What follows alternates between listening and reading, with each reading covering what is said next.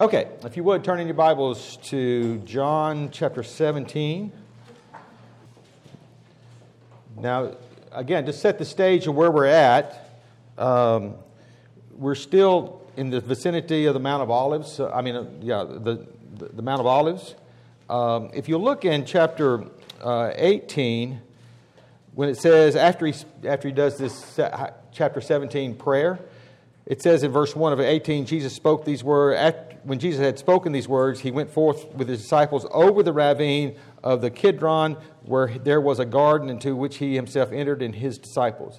So after he finishes this session with his disciples on the Mount of Olives, he goes across the valley into the vicinity of Jerusalem, and that's where the Garden of Gethsemane is. Is that right, Dick?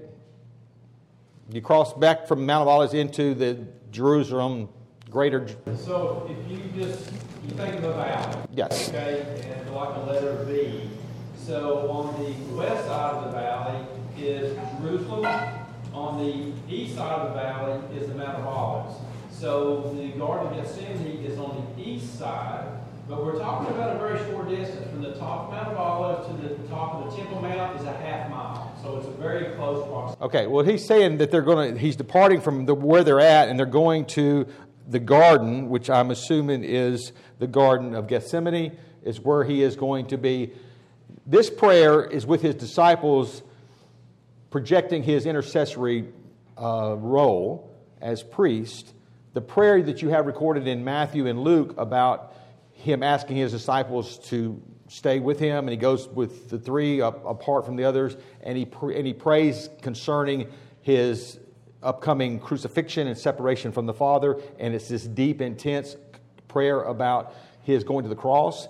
That's not the same location, not the same time frame as this prayer. This prayer, I think, is with his disciples. I think he's praying in front of his disciples when we talk about the prayer of chapter 17. I think his disciples hear this prayer, whereas the other prayer is intense and personal with him and the Father about the cross. Does that make sense?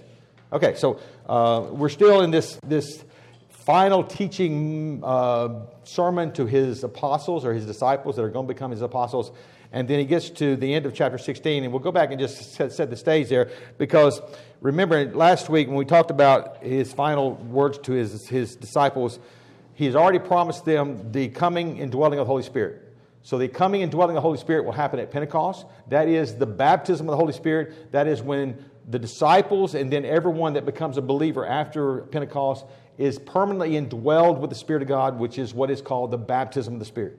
So when people talk about the baptism of the Spirit, a lot of times they get confused. They talk about all different aspects of what the baptism is. The actual baptism of the Holy Spirit is when you are immersed with the Spirit of God permanently, and that happened at Pentecost. It's what Jesus talked about in Acts chapter 1 when he said what John the Baptist talked about with Jesus coming as the one who would baptize with the Spirit is going to happen so many days from now. And when that happens, you will receive power to become my witnesses. So what happened at Pentecost was this permanent indwelling of the Spirit. So Jesus has already told them that when he's going away, but he's going to send this indwelling person of the Spirit, the Holy Spirit of God, to indwell them and to empower them to live out what they're going to be asked to do. And what they're asked to do is to be the body of Christ. And with all the giftedness of the Spirit of God, to pour out the ministry of Christ in starting the church and then in growing the church and being a part of the church. Now he talks about the relationship that we have now with the Father because of the relationship with the Son. And so that's what he says there in chapter 16, verse 23. And in that day you will ask me no question. Truly, I will say to you, if you shall ask the Father for anything, he will give it to you in my name. Until now you have asked for nothing in my name. Ask and you will receive, that your joy may be made full. These things I have spoken to you in figurative language. An hour is coming when I will speak no more to you in figurative language, but will tell you plainly of the Father. In that day you will ask in my name, and I do not say to you that I will request the Father on your behalf. For the Father himself loves you, because you have loved me and have believed that I came forth from the Father. I came forth from the Father and have come into the world, and am leaving the world again and going to the Father. Okay, so he's saying, again, just like he said when he told them the Spirit was coming to indwell them, that he was going back to heaven. Now he's saying again, I'm going back to heaven, and at this, I'm going to give you another promise that just as the Holy Spirit is going to come to indwell you, now you have the the availability or the right to call upon the Father in my name. So when we pray and we ask things in Jesus' name, it's not just tacking something on the end of our prayer to make it meaningful. It is that when you go to the Father, the only way you can come to the Father is in the person of the Lord Jesus Christ. So if you're not born again and you're not a part of Jesus Christ's life and Jesus Christ's eternal life, and you're not related to Jesus Christ, you have no access to the Father. You can't ask the Father for anything apart from being in Christ. So if you're not born again and dwell with the Spirit of God, you have no access to the Father. So you have to have when you pray in Jesus' name, that means you're praying because you have a relationship with His Son. And that relationship with His Son gives you access to the Father. Does that make sense? So you're going because you have a relationship with the Son. It's like if you were going to anybody of any significance, and their son told you, you go to my Father and you just tell him what you want because I told you so. That's what he's saying. Because you belong to me, and therefore the Father loves you because you love me, and therefore you can ask. Again, this asking what you will is in relationship to the responsibility of apostleship, the responsibility of being in the body of Christ, the responsibility of being a vessel to be used of God. So when you're asking anything in the will of God, He's talking about anything that will be of the Spirit's making in you to give you giftedness to do the work of God. It's not asking for things, it's asking for you to have empowerment by the Spirit of God to do the work that you've been called to do. So that's what He's talking about in that relationship, because where the disciples have always had Jesus with them since He called them to be His disciples, and He's been there for them, now they have the Spirit of God in them, and they have the Father that they can call upon and pray for. Okay? So His disciples are still confused. They don't know a lot about what's happening here. It's all just a mad rush. At the end here is what's fixing to happen. And so His disciples in verse 29 say, "Lo, now you are speaking plainly and are not using a figure of speech. Now we know that you know all things and have no need for anyone to question you. By this we believe that you came from God." Which they do. They believe that He came from God. But that's more of a mental belief than it is a real belief. Because Jesus says in the next verse, "Do you now believe?" Do you now believe? He says it in that way. Do you now really believe? Do you really believe? Because an hour is coming, and hour has already come for you to be scattered, each to his own home, and to leave me alone, and yet I am not alone because the Father with me. So what he's saying is, they're coming to get me, they're coming to arrest me, and you believe that I've come from the Father, therefore you believe that I am the Son of God, you believe that I have the power of God, and yet when this happens, you're going to flee. So it's not genuine faith from the heart. It's you're understanding what I'm saying and you're agreeing with me, but it's not like it's going to manifest itself in the real time. But then he says, after that, you will believe. Because he says in verse 33, "These things I have spoken to you, that in me you may have peace. In the world you have tribulation, but take courage, I have overcome the world." So what he's saying is, you're going to face persecution, you're going to face martyrdom, you're going to face all kinds of trials and tribulations as my followers, but you're going to do it with the peace of understanding and knowing that you're in God and God has you, and therefore you don't have to worry about what's going to happen to you. And so you will have peace, but you will have tribulation. Now, this is not talking about the tribulation. People get all confused about, the Christians are going to be here during the tribulation because Jesus said we're going to have tribulation. Tribulation just means you're going to be persecuted. It means you're going to have trouble in this life because you're a believer in Christ. It doesn't mean you're going through the time of judgment that's to come, that's called also the tribulation. Any questions about that? Okay, so now we're fixing to get into this prayer. This is the Lord's Prayer, basically. The Lord's Prayer that we call the Lord's Prayer in Matthew 6 was just Jesus teaching His disciples how to pray. This is really the Lord's Prayer. It is the transition from His ministry on earth, teaching His disciples, to His ministry in heaven as the high priest of the church. Okay? Now, when Jesus came to earth, He came first as a prophet, which means He came to reveal the Father, and He spoke words of truth. He spoke as the prophet from God that came directly from God, not just prophets on earth that had the Spirit of God giving them the words. This is the prophet that came down from God, and his first role as a man, as the God-man, as the Son of God on earth, as the role of the prophet, to explain, to prophesy, to give truth, to give revelation of the true nature of God and the true things of God. The second role is now he's going to die. He's going to shed his blood. And so he has the priestly road of offering a sacrifice. It is a once-for-all sacrifice. And then he's going to heaven, and he's going to be our high priest interceding for us in heaven. And so he will do this until all of the time frame of God's judging on earth is done, and then he comes back to be the king. Now, when we talk about the king, we're talking about God is king over all things.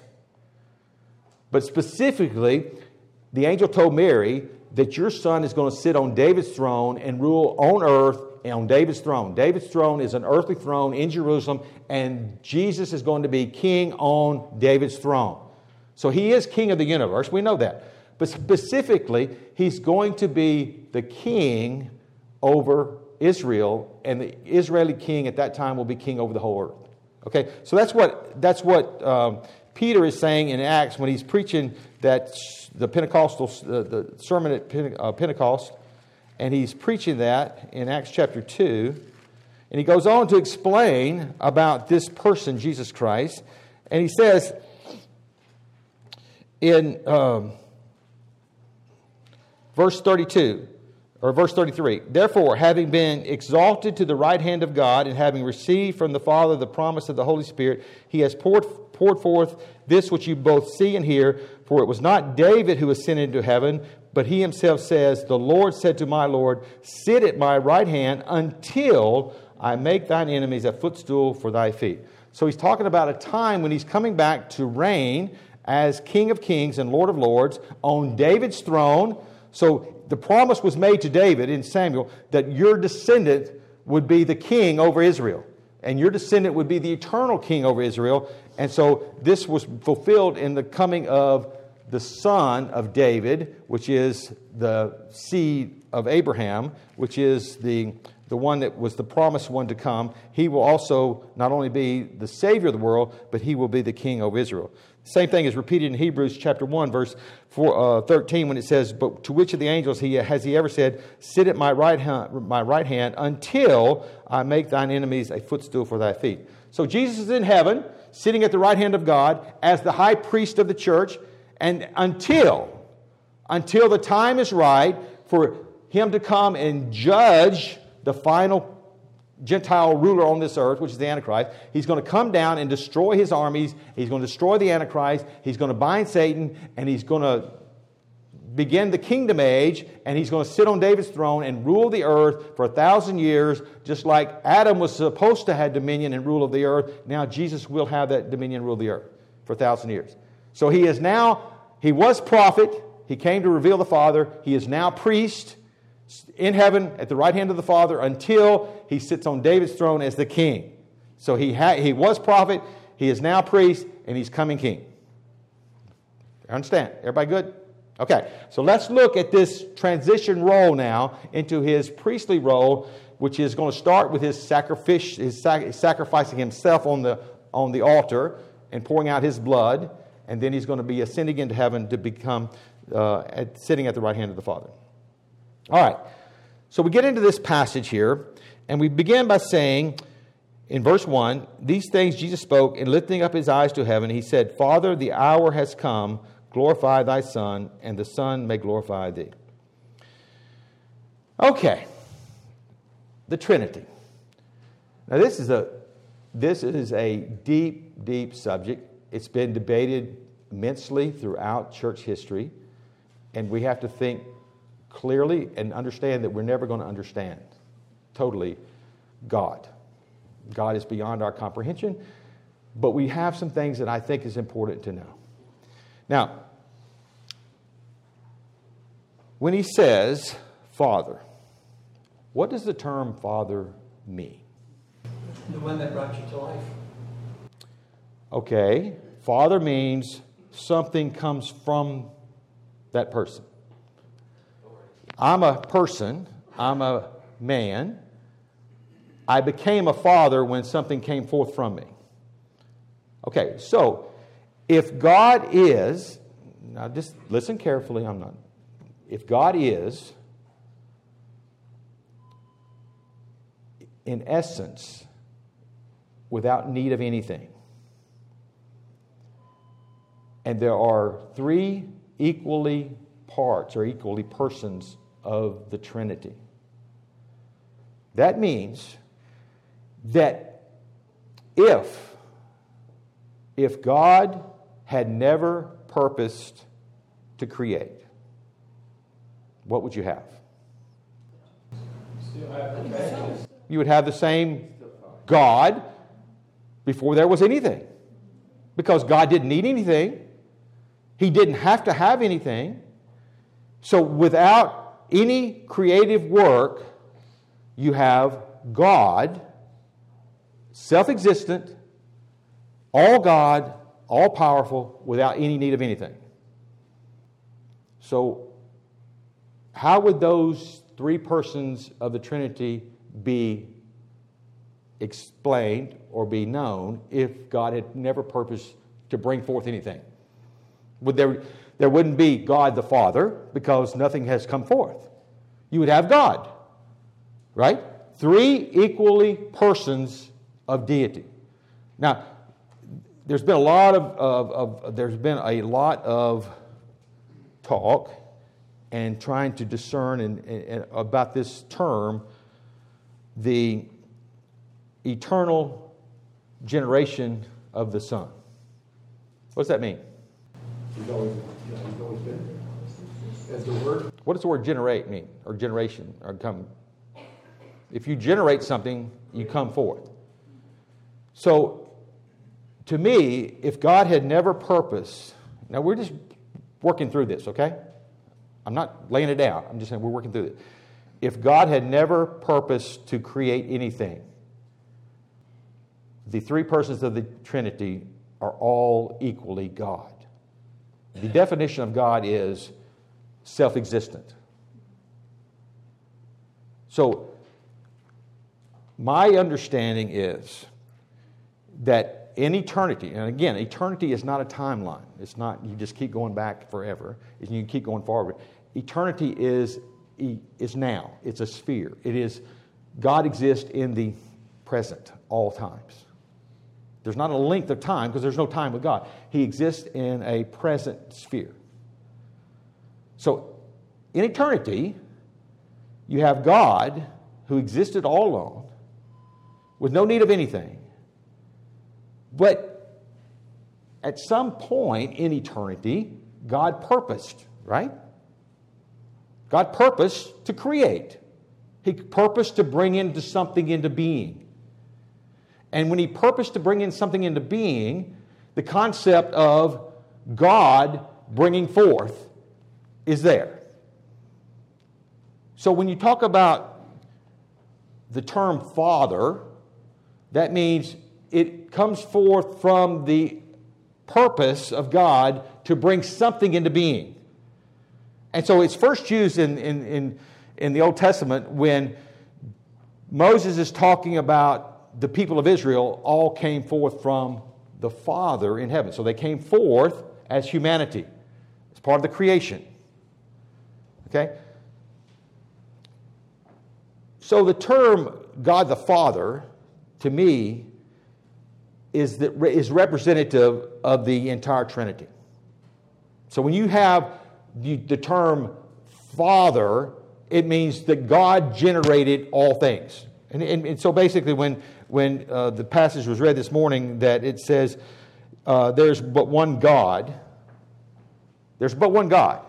So we're not talking about just one person of the Trinity, we're talking about all of the Trinity, right? Because they're all equally God. There's one God, the Trinity, made up of three persons. And out of that Trinity came forth the purpose to create. And in the purpose to create, there was also the purpose to create humanity. And in the purpose to create humanity, there was also the purpose to redeem a certain portion of humanity. And through the means of redeeming a certain portion of humanity, there had to be a man that was of God that could redeem humanity. Therefore, there had to be a son. Does that make sense? Okay, so if you think about it, there's a couple of verses that are important to understand this concept of what I'm saying. Isaiah chapter 9, when he's talking about this child that's going to be born, that's going to come forth, and it's going to be the one that is going to reign on David's throne, the one that's going to be a Savior. It says in verse 6 of chapter 9 of Isaiah, "For a child will be born to us, a son will be given to us, and the government will rest on his shoulders, and his name will be called Wonderful Counselor, Mighty God, Eternal Father." The Son is going to be called the Father. So again, it's a reference to the fact that this child that's going to be born is equally God, the equally part of God that brings forth all things.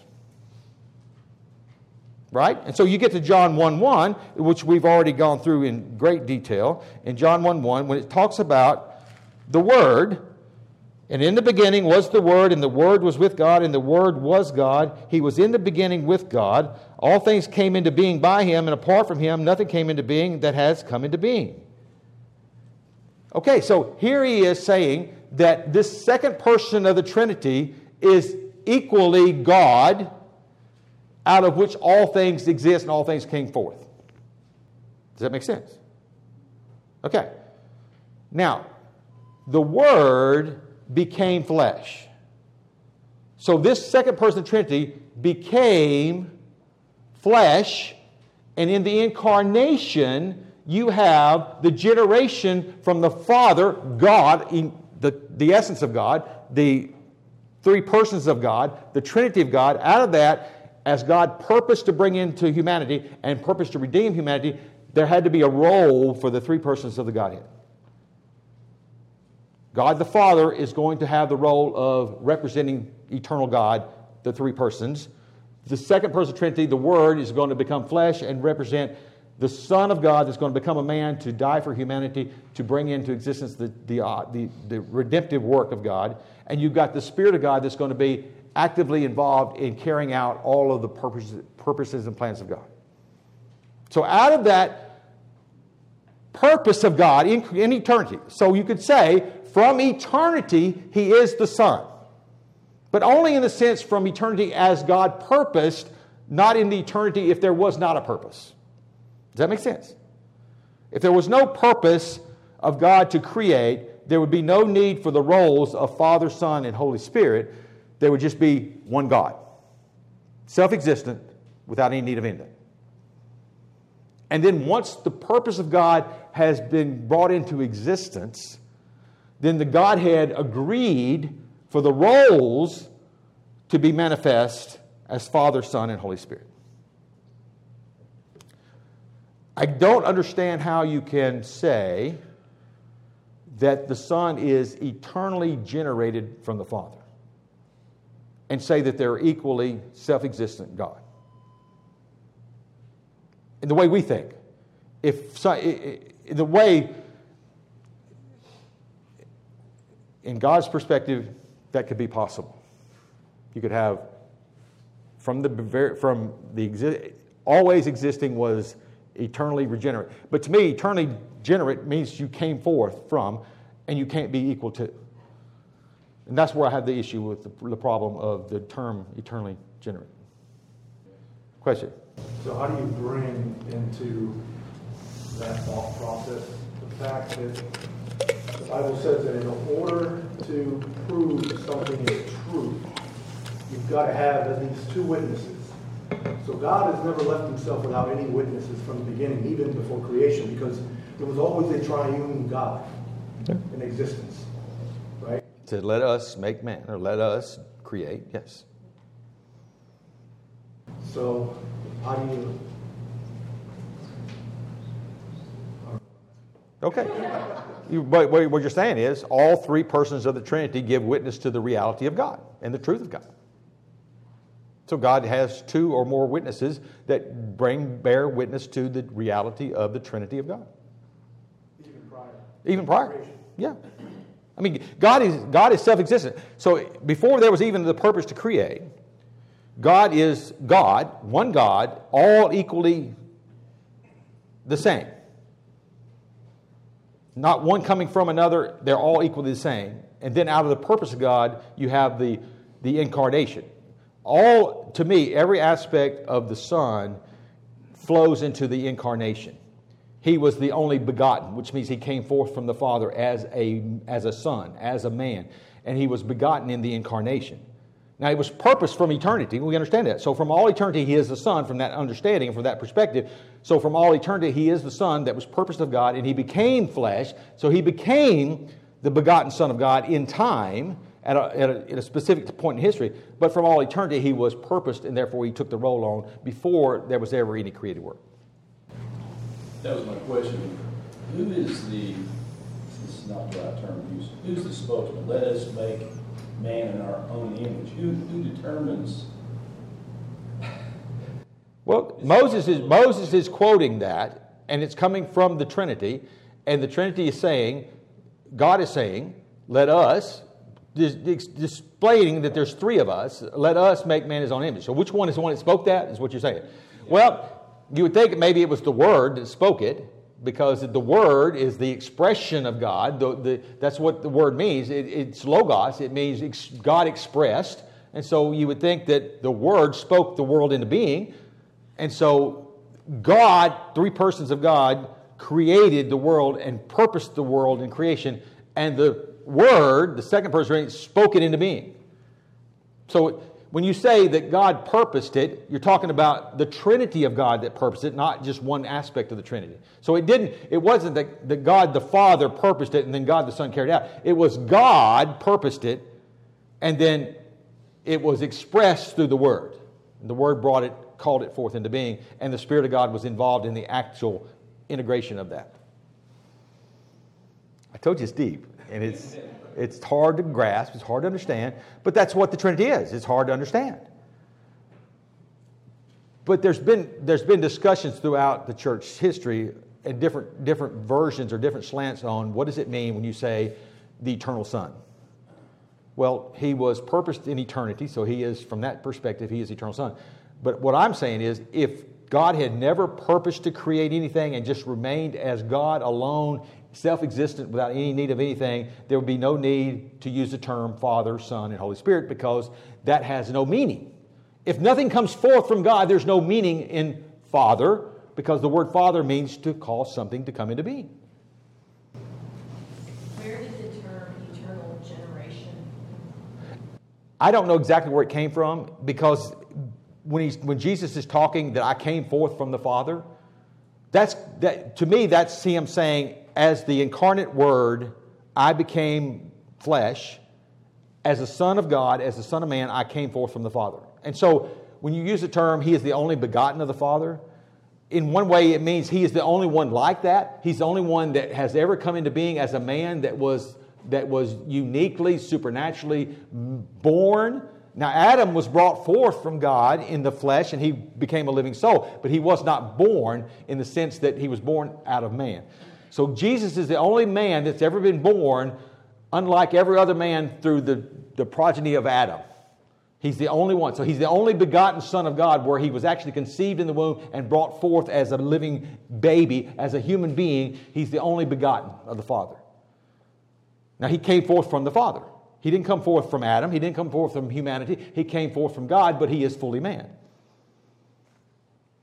So it's not a contradictory statement. It's just that we've had discussions throughout the church history on trying to understand and grasp these concepts of the Trinity and this aspect of when Jesus is speaking on earth as the Son of Man, as the Son of God in the flesh, he's speaking in terms of I came forth from the Father, which is what John said, John 1:17. The Word became flesh. He came from the Father. He's going back to the Father.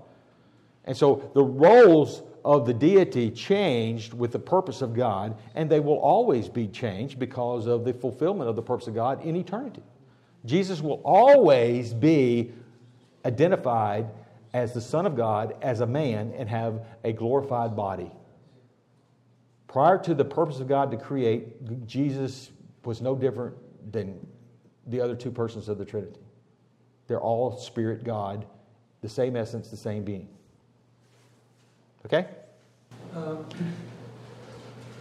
When it's referred to as Jesus in the order of Melchizedek, being king and priest, that's always been, kind of confusing to me.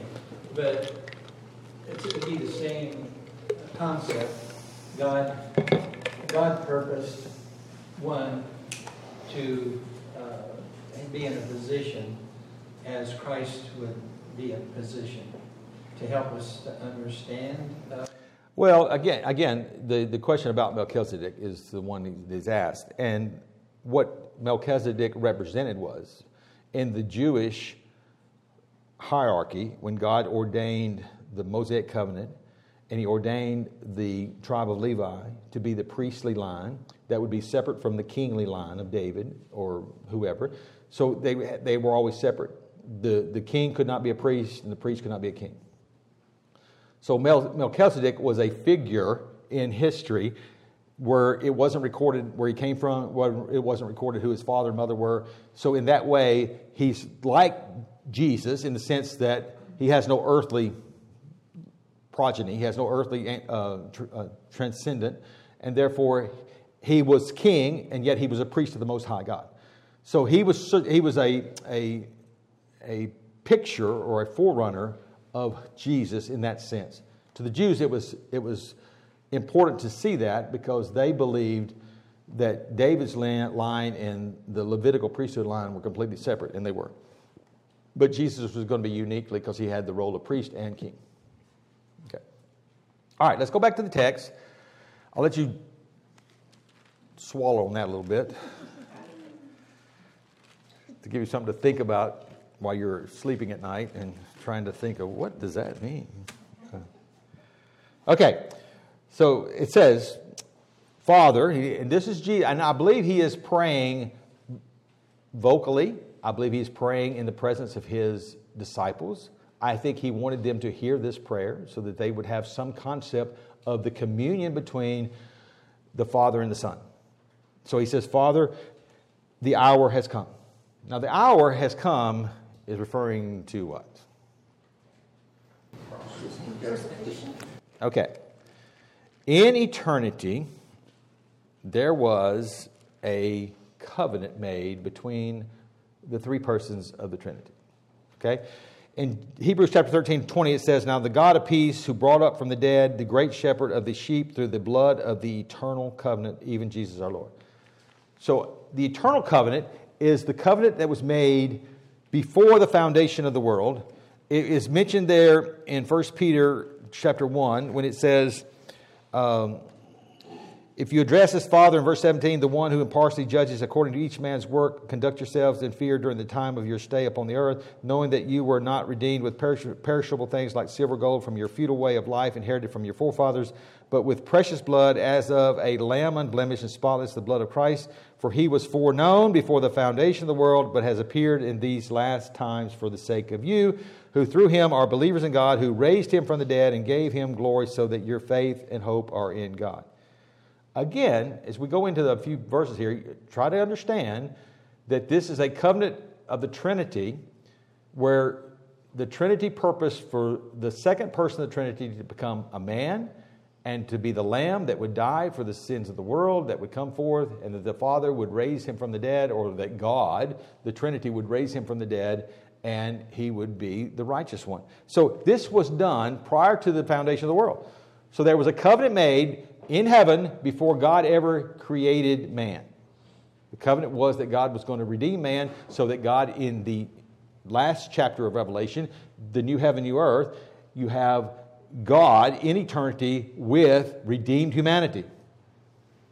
So God purposed, before there was everything created, to get to this point where he has an earth and a new Jerusalem, or God's throne on that earth, and redeemed humanity that are glorified in the likeness of the glorified Son that became the Son to die for them. And so that's what this was taking place, was the eternal covenant. And so that's what he's talking about. The hour has come to execute this covenant. And that's what Hebrews is saying in chapter 12 when you look at chapter 12 of Hebrews, the writer is contrasting the Mosaic covenant with the eternal covenant. And he says in Hebrews chapter 12 that you have come to Mount Zion and the city of the living God, the heavenly Jerusalem. This is verse 22 of Hebrews 12. And to myriads of angels, and to the general assembly and church of the firstborn who are enrolled in heaven, to God, the judge of all, and to the spirits of righteous men made perfect, and to Jesus, the mediator of a new covenant, and to the sprinkled blood which speaks better than the blood of Abel. So when he's talking about the blood of Abel, what's he talking about? You go all the way back to the beginning when Adam fell and Adam sinned and Eve sinned, and Jesus is speaking to the serpent. He said there will be enmity between your seed and my seed. Talking the woman's seed versus the serpent's seed. And so he's talking about a righteous seed that was going to come to take care of the eternal covenant. And Eve thought that Abel was the righteous one. And he was righteous because it says in chapter 11 of Hebrews, verse 4, it says, by faith Abel offered to God a better sacrifice than Cain, through which he obtained the testimony that he was righteous, God testifying his gifts, and through faith, though he is dead, he still speaks. So here he speaks about in chapter 12 that the blood of Jesus in the eternal covenant is better than the blood of Abel. Abel was righteous. He believed God. But what was the problem? He was born in sin. His sacrifice, being killed by Cain, and the shedding of his blood was not able to redeem anyone else, not even himself. It took the blood of righteous Jesus to make provision eternally for the sin of Adam and the human race. So the writer of Hebrews is going back to past the Mosaic covenant, back past all the covenants that he made with Abraham, to the beginning, and he's talking about the blood that was shed of Abel was a picture of the blood that would come, that would take away the sins of the world, but the blood of Abel was not sufficient. And neither was the blood of any other person. No man that was born in Adam could provide a sacrifice that was perfect and righteous and good enough for God to redeem humanity. So therefore, Jesus had to be shed on the blood, his blood on the cross, as the eternal covenant, as the righteous blood that would take away the sins of the world. Any question there? Okay? So, this, when he's saying this, the hour has come, it's the hour to enact what has been purposed before the foundation of the world.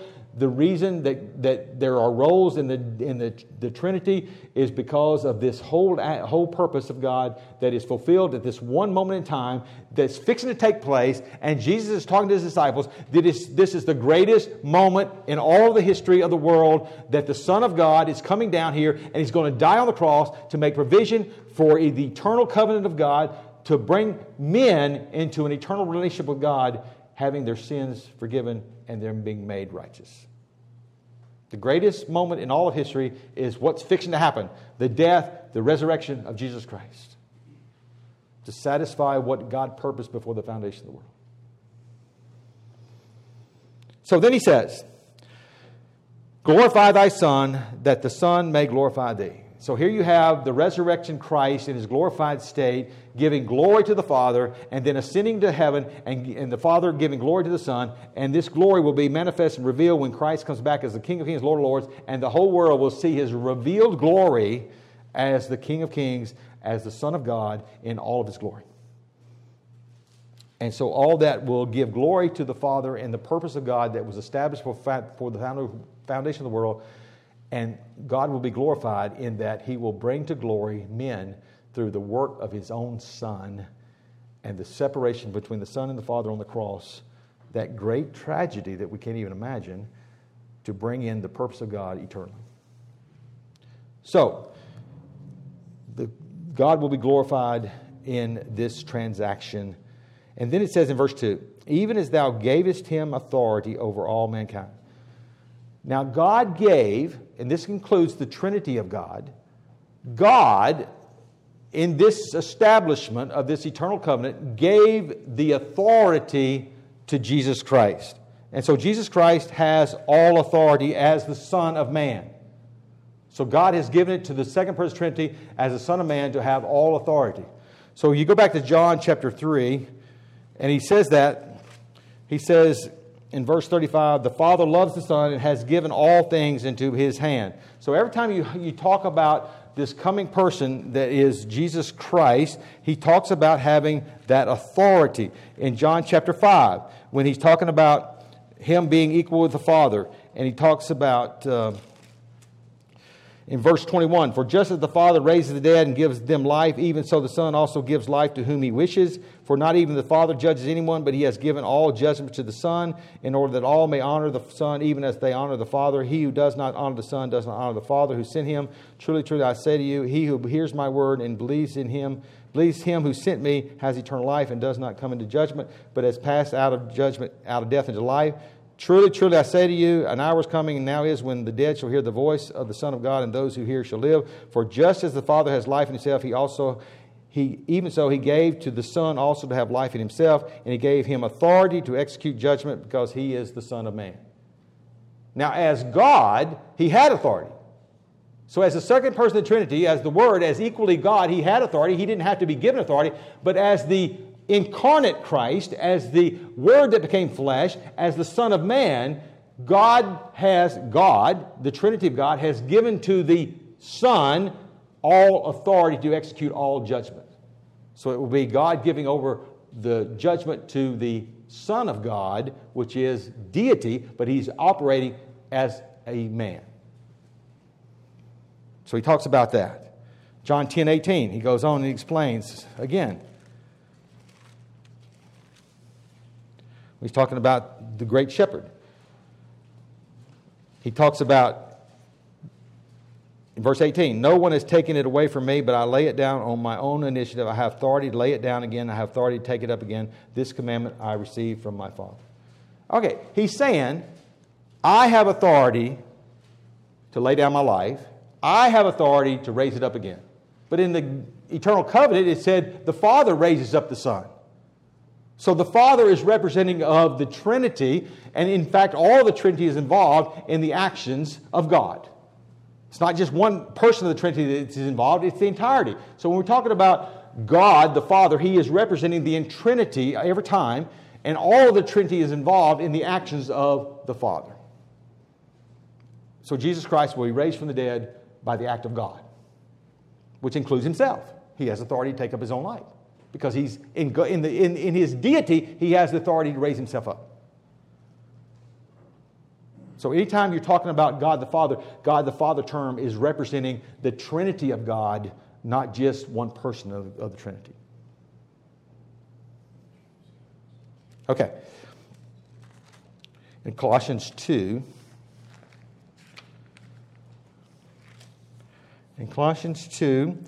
verse 8, it says, see to it that no one takes you captive through philosophy and empty deception, according to the tradition of men, according to the elementary principles of the world, rather than according to Christ. For in Him all the fullness of deity dwells in bodily form, and in Him you have been made complete. He is the head over all rule and authority. So He has been given all of the rule and authority of the Trinity in the carrying forth all the actions toward the creation. So it is He has the authority. He has this authority over Him. Now, the next verse, and we'll close with this passage and this understanding here. The next thing he says in this intercessory prayer is that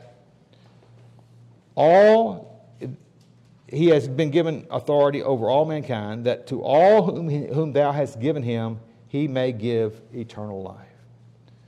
This concept that in the beginning, before the beginning, before creation, there was the election of God. And in the election of God, God chose to put His affection on individuals that He has chosen. And in this eternal covenant, God gave to the Son those whom He chose as a love gift. Okay? These are written according to Revelation 17, talking about those that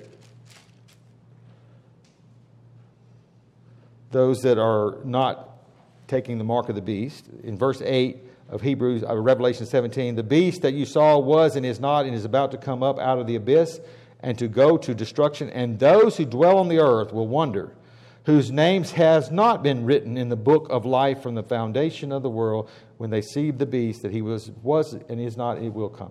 So before the foundation of the world, their names were written in the Lamb's book of life. It says that again in Revelation 13.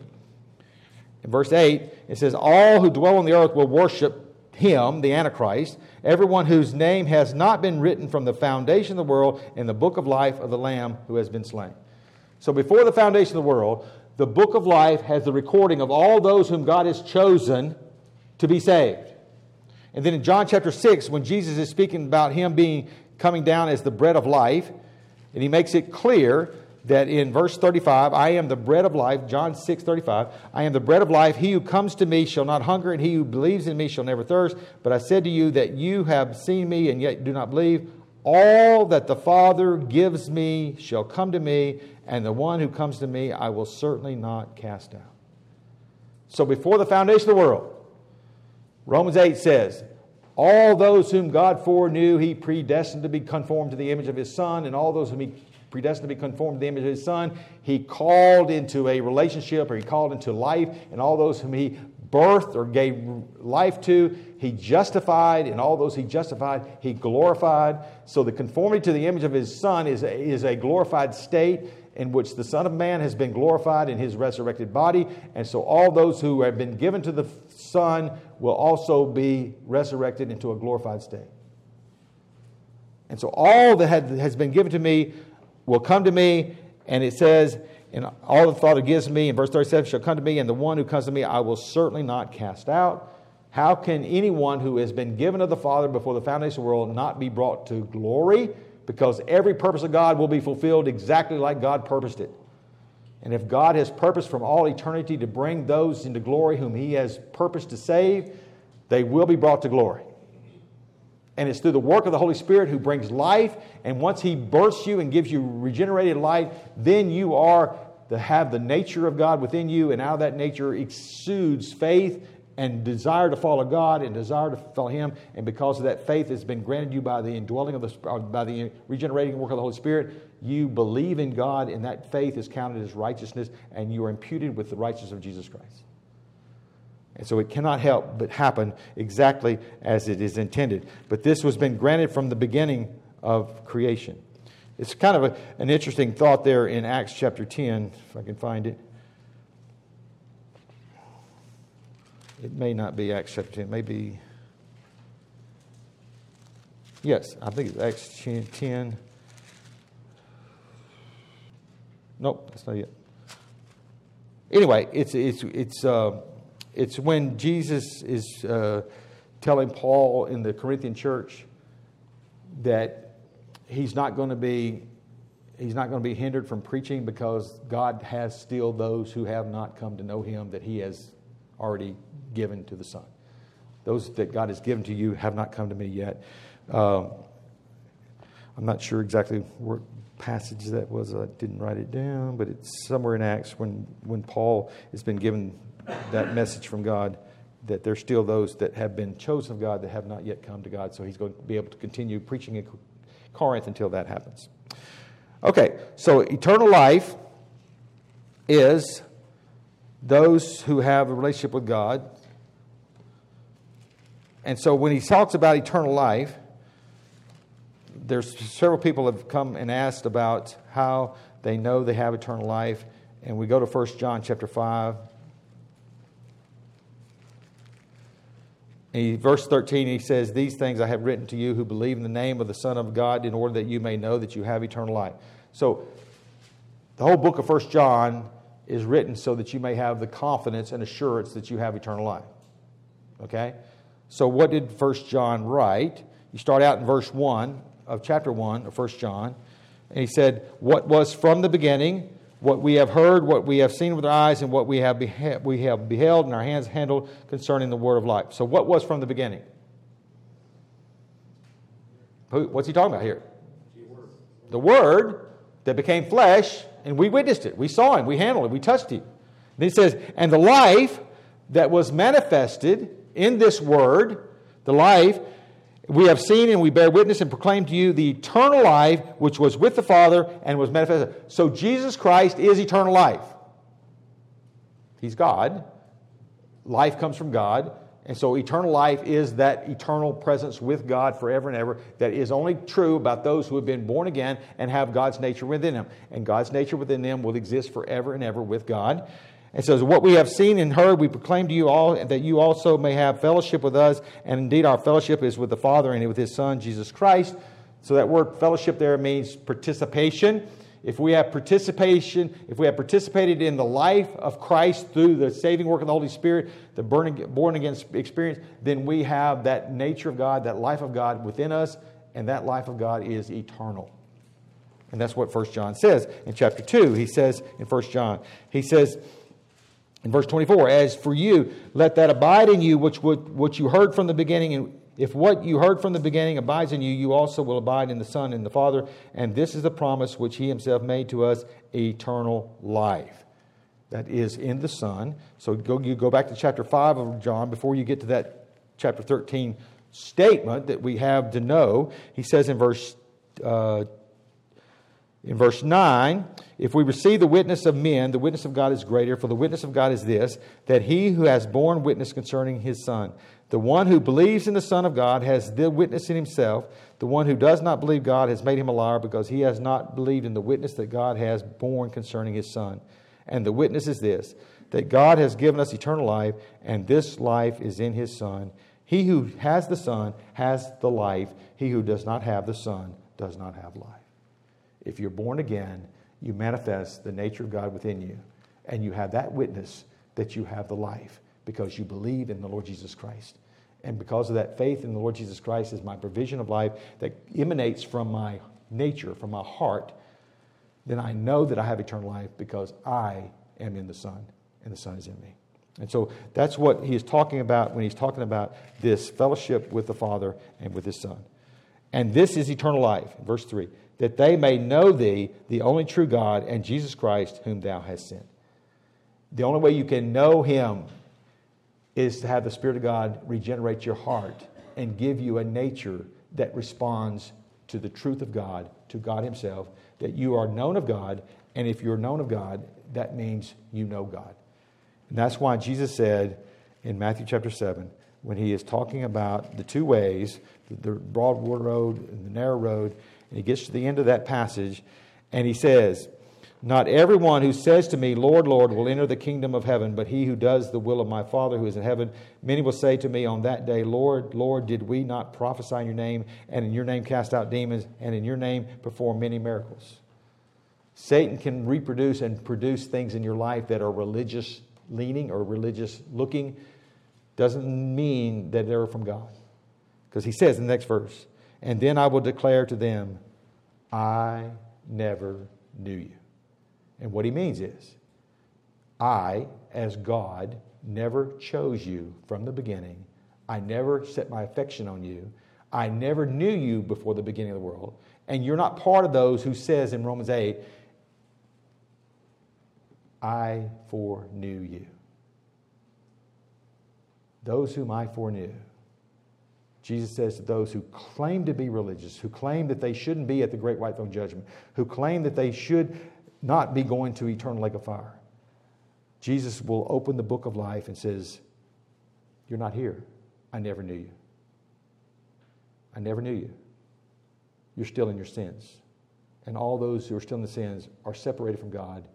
And because you're at this great white throne judgment, now you are with a resurrected body, you are going to an eternal lake of fire that is reserved for the devil and his angels and all those who are like him in nature. And so when Jesus says that, that eternal life is knowing the Father and knowing the Son, that means you have been born again and brought into life with Him.